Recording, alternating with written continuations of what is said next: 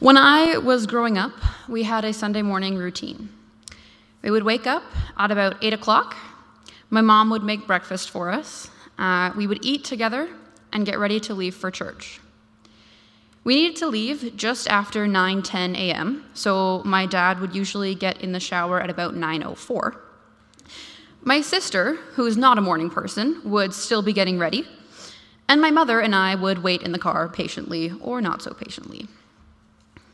We would finally leave around 9:14 and make it to church at about 9:23 and have 7 minutes to make it into the sanctuary before the service started. To my dad, that was way too early, and to my mom, that was way too late. Church would happen, Sunday school would happen, we would go home for lunch, which was usually a soup that my mom had thrown in the crock pot before we left, and then we had quiet hour. During quiet hour, we had to be in a separate room from everyone else in the house. We weren't allowed to use screens. We could read or write or sleep or play with the cats, whatever, as long as we were quiet and spending time alone. Now, as a very loud and extroverted kid who really could not entertain myself, I absolutely despised quiet hour.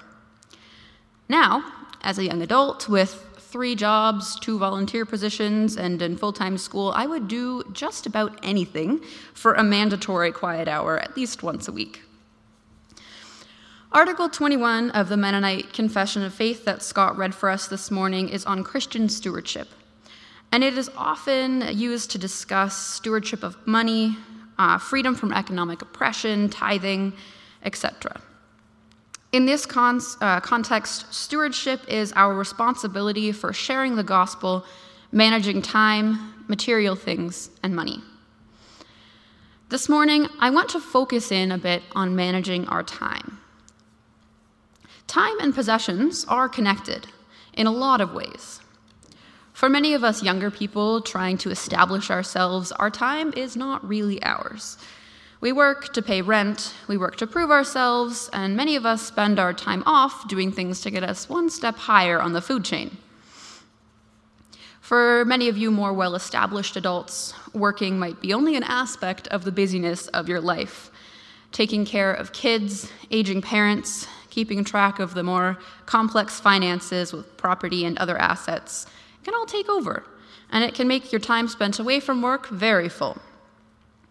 For those of you who have worked your fair share and made it to retirement, time might have slowed down a bit from day to day, and perhaps it feels like time has gone by too fast. Of course, for me, those second 2 examples are just speculation. But at some point in most of our lives, many of us have been a little bit too busy to take a full day off of work, whatever kind of work that might be. Time is money. Time is precious, and time is too short. And as we read in Article 21, we believe that time also belongs to God, and that we are to use it with care, the time of which we are stewards. The article then goes on to describe 3 different times built into our lives, which we are called to rest and worship: the Sabbath day, the Sabbath year, and the Jubilee year. I'm actually going to start by discussing the second 2 of those, the Sabbath year and the Jubilee year. In the Confession of Faith, we read that in the Old Testament, the Sabbath year and Jubilee year were practical expressions of the belief that the land is God's and the people of Israel belong to God. But what are the Sabbath and Jubilee years anyway? Most of us are familiar with the Sabbath day, but the Sabbath and Jubilee years are a bit more abstract.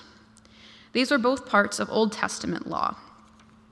The Sabbath year is noted as an integral part of economic justice. Every 7th year, there was an agricultural rest. No one was to plant crops, and people were to rely solely on the Lord. The crops that sprung up in the field were fair game for anyone, and anyone was able to harvest them, but only those who truly believed that God would provide and did not store up good for themselves would not go hungry. Anyone was allowed to gather from the fields and the trees, so this year was especially beneficial for the poor, who were basically on an even playing field with everyone else. Now, this year was meant for rest not only for the people, but also for the land. The land got a Sabbath rest as well, which meant that it was rejuvenated and fertilized by natural means, and that it yielded better crops in the following years. It was both spiritual and practical. The year of Jubilee came every 7 times 7th Sabbath years, which by my meager math skills I think means every 50th year, but don't quote me on that. And this was a special Sabbath year, so it was a Jubilee year. In these years, the same rest for the land and rest for the farmers and for the people was given. But on top of that, economic equality was restored. All financial debts were forgiven, slaves were freed, and land was given back to its original owners, although I'm pretty sure that it wasn't given back to its actual original owners, but this was the theory. This meant that most business trades that happened between these years were more of a lease than a permanent sale. This was the year of economic redistribution. The year of 2021 was actually a Jubilee year if we're following the correct calendars. And I don't know about you all, but I did not see a lot of land being given back to its original owners. In fact, even in the Old Testament, there isn't a lot of evidence that the Jubilee year was observed all that strictly. So I find it really interesting that the Mennonite Confession of Faith chose to include these relatively obscure and inert laws into this confession of faith that focuses pretty strongly on Jesus' teachings. The connection that they have drawn between the Sabbath year and the Jubilee year is that we are to seek first the reign of God and to cease from consumerism, unchecked competition, overburdened productivity, greed, and possessiveness. So I want to pause here and take a moment to imagine what were to happen if we had a Jubilee year right now. Land returned to its original owners, debts forgiven, rest and rejuvenation for all, including the land. To me, that sounds like what a lot of us would want to do to solve a lot of the political and economic issues that we see. Giving land back to its rightful owners, to our indigenous neighbors, forgiving the debts of those in poverty, or forgetting who owes who what and just being content with what we have now. Actively working to rejuvenate the earth that we have been polluting and draining of resources. To me, at least, this seems like a really good way of fixing some stuff. And there it is, written into the Old Testament law and actually right into the Mennonite Confession of Faith. And yet, here we are, on land that is not ours, with debts that have not been forgiven, or perhaps with people indebted to us, struggling to find an active way to rejuvenate the earth, ourselves, and those around us. And the pandemic does not help.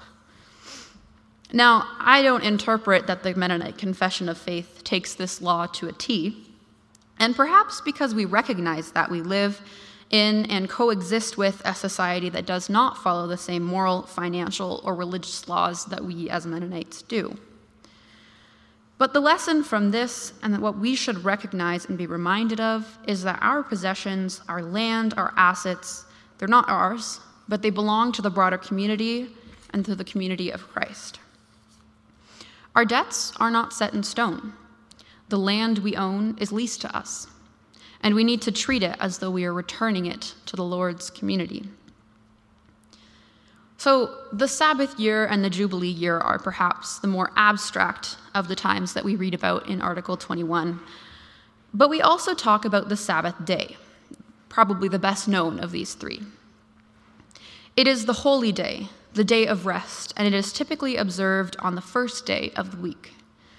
Now, a bit of a tangent here to keep things interesting. A good friend of mine and roommate from last term is Jewish, and we constantly had friendly arguments about what the first day of the week is. I thought it was Monday, she thought it was Sunday, and by the logic of the Sabbath, I think we're technically both wrong because it's supposed to be the first day of the week, which is Saturday according to Old Testament law. Regardless of specifically when the Sabbath is observed, it's interesting that it's described as the first day of the week. I understand that weeks are circular, it's Monday, and then it's Wednesday, and then it's Monday again, and there isn't really a first day of the week. But to me, it brings that the Sabbath day was supposed to be a gift to us. We are supposed to start our week with rest. Now, in Mark chapter 2, the Pharisees are doing, that thing they do where they're being very critical of Jesus and every move trying to call him out for not following the Old Testament law. Keep in mind that keeping the Sabbath day holy is one of the 10 Commandments. It's not just some obscure law from Leviticus. In fact, Exodus 31, 14 through 15 states very bluntly, as Exodus often does, "Observe the Sabbath day, because it is holy to you. Anyone who desecrates it is to be put to death. Those who do any work on that day must be cut off from their people. And those who do work and for 6 days, work is to be done, but on the 7th day is the day of Sabbath rest, holy to the Lord. Whoever does work on the Sabbath day is to be put to death." So I would argue that it's pretty explicit. It says twice in 2 verses that if you work on the Sabbath day, you should be killed. And of course, the Pharisees wanted to see how Jesus would handle that one. So as was read for us earlier this morning, Mark 2, 23 through 27, Jesus is going through the grain fields with his disciples, and they pick a grain. And the Pharisees say to him, "Why are they doing what is unlawful on the Sabbath?" And he answers, "Have you not read what David did when him and his companions were hungry? They ate the consecrated bread and shared it amongst themselves. And he said to them, 'The Sabbath was made for man, not man for the Sabbath. So the Son of Man is Lord of the Sabbath.'" Now, I was a bit frustrated by the lack of inclusive language, and I did some research to find a version of this text that was more inclusive, and of course that was read for us this morning anyway, but I'll reiterate just to say this is from the easy-to-read version of the Bible, which I have never needed to use in my life. But it restates it nicely to say, the Sabbath day was made to help people. People were not made to be ruled by the Sabbath. So the Son of Man is Lord of every day, even the Sabbath. Now, personally, I sometimes struggle to even take enough time away from doing work to go to church on a Sunday morning, let alone to take an entire day for rest and worship. For example, last Sunday morning, I woke up at around 8 a.m. and fully intended to join the Sunday morning church Zoom call, and I ended up losing track of time, studying for my course on mammalian reproduction and working on a lab report. And then, oh my goodness, it's noon, and now I am in no way a role model of how we should take the Sabbath as a gift and a day of rest. In our world of go, go, go, time is money, productivity is success, it would feel like a burden to be forced to take the entire day. But it's a gift to us from God. It's a restful start to the week. And we also learn that as followers and disciples of Jesus, being unable to keep the Sabbath holy is not actually punishable by death, which, thank goodness. But it is a good reminder that if we need to harvest grain on the Sabbath, that's okay. The lesson from this is that we should be proactive instead of reactive in our time of rest and worship. We should be thankful for the gift of the Sabbath that we're given, and we should try to take this opportunity to rest. Now, I am not saying that is feasible for every single one of us, for every single hour of every Sunday. I know that I'm heading home for a budget meeting for my capstone project and to work on another lab report. But taking the whole day off is not feasible. My challenge to you on this Sunday is to take a quiet hour. For some of you, this may already, either intentionally or unintentionally, be part of your afternoon plans. And for others, this might sound like an impossible feat, especially for those of you who have kids running around. But I encourage you to use this time as a time to rest. Take a break from your phones, your computers, TVs. Find a quiet room in your house. Try to convince others in your house to do so as well, or leave you alone. If you are more spiritually inclined, take this time to pray, to reorient yourself to God. And if prayer isn't your thing, read a book, write in a journal, practice mindfulness, that's great too. Whatever you can do that makes you slow down and rest. Take this gift from God. Rest on the Sabbath. Start your week with rest. For we are stewards of our time, and our time is God's. Go now and rest.